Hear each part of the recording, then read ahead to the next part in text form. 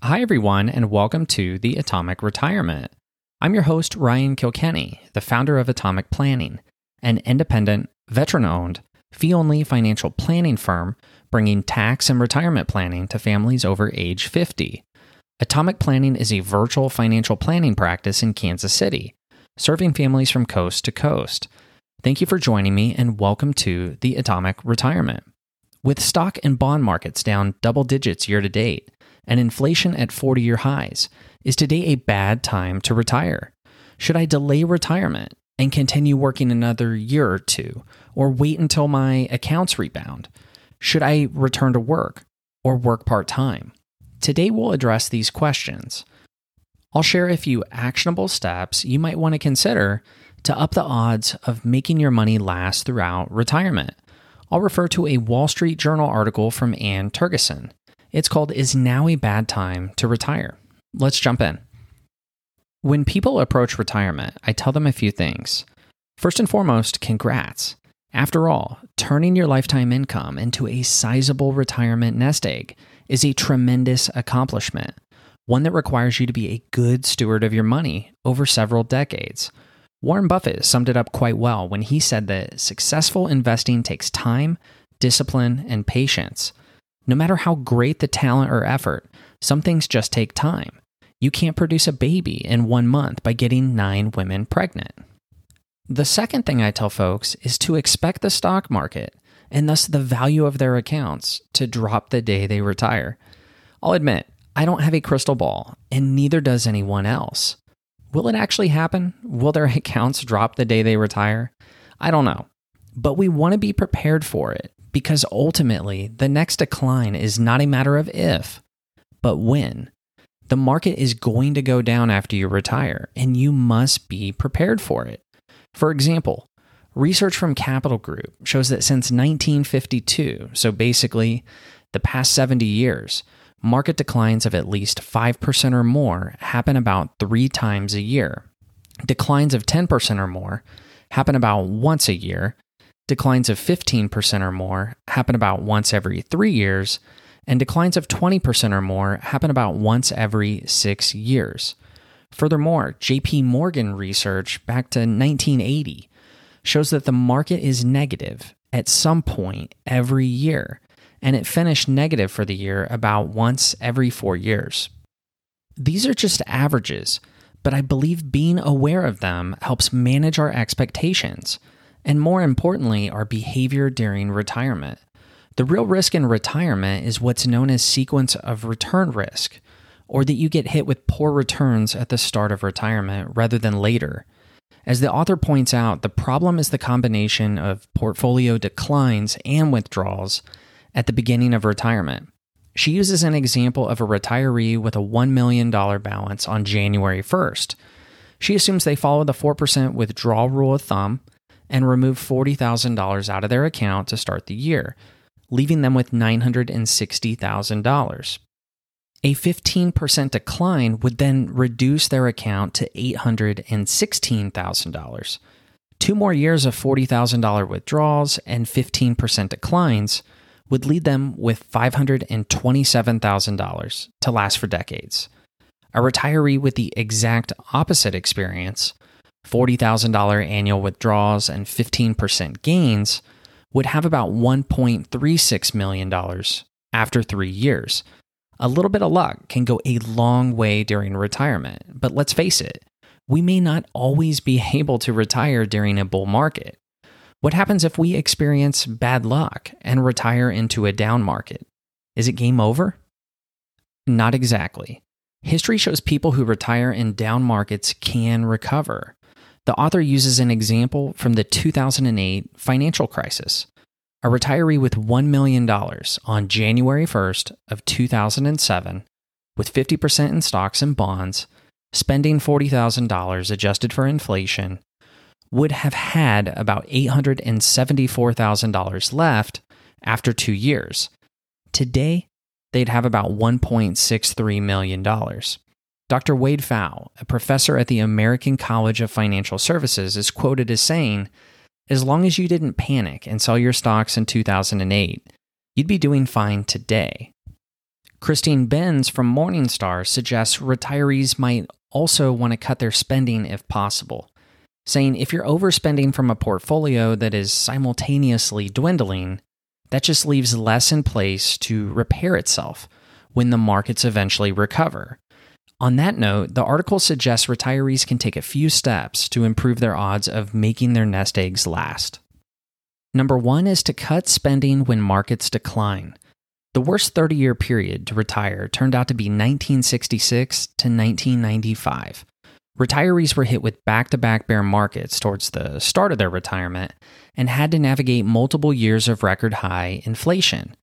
Dr. Pfau suggests that current retirees forego inflation adjustments after down years, saying a very small change in spending can have a dramatic effect. He points out that someone who began retirement in 1966 and stuck to the 4% rule would have run out of money after 30 years. But by spending 3.8% to start instead, the investor would have preserved most of their original nest egg by year 30. I agree. It's probably wise to not withdraw more than we need when markets are down. Suggestion number 2 is to manage volatility. The conventional approach to retirement calls for reducing stock exposure over time. Basically, that we get more conservative as we age.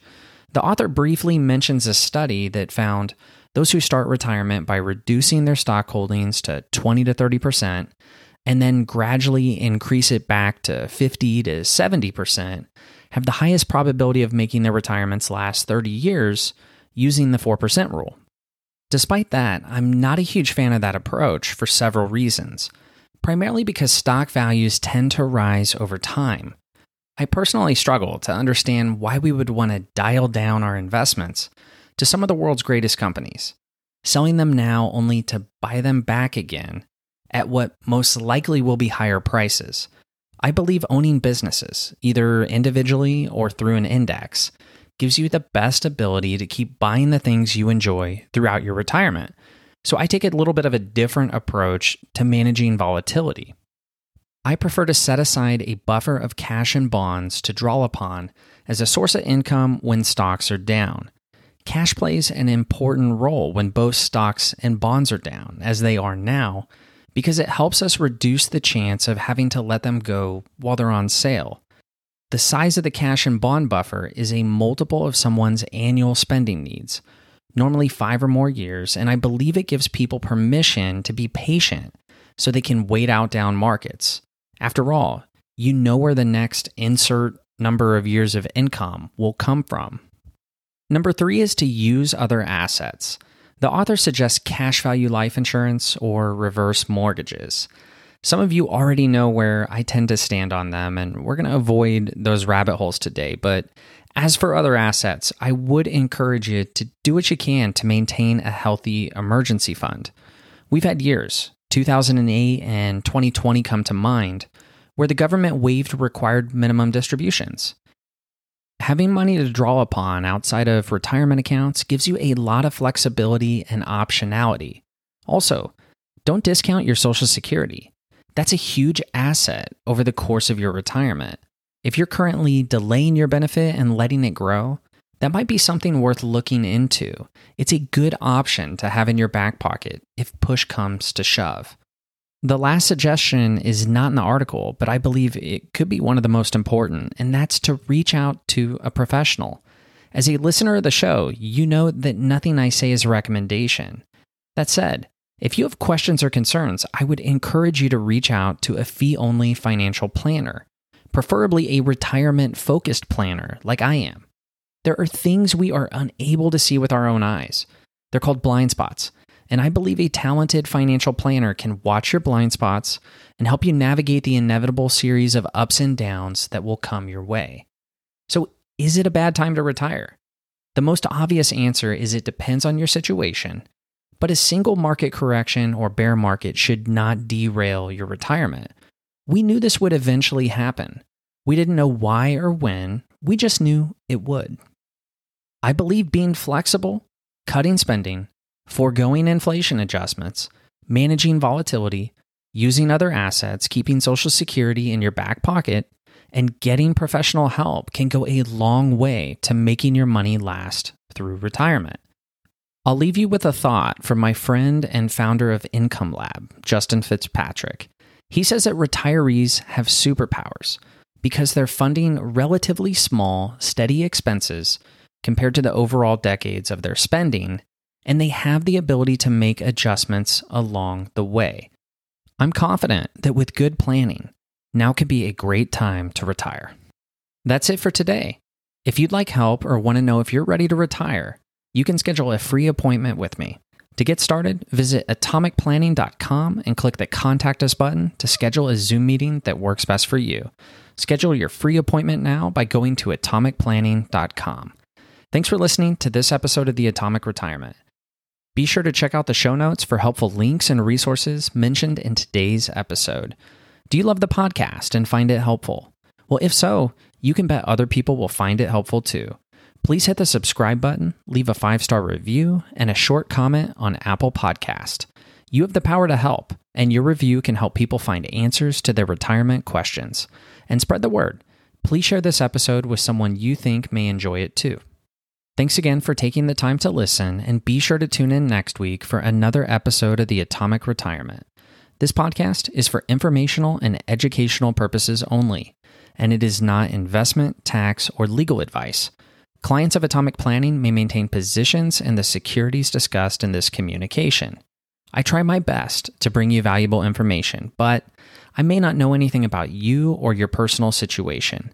So please talk with your fee-only financial planner, tax, and/or legal professionals before taking any action or making any decisions about your own financial plan.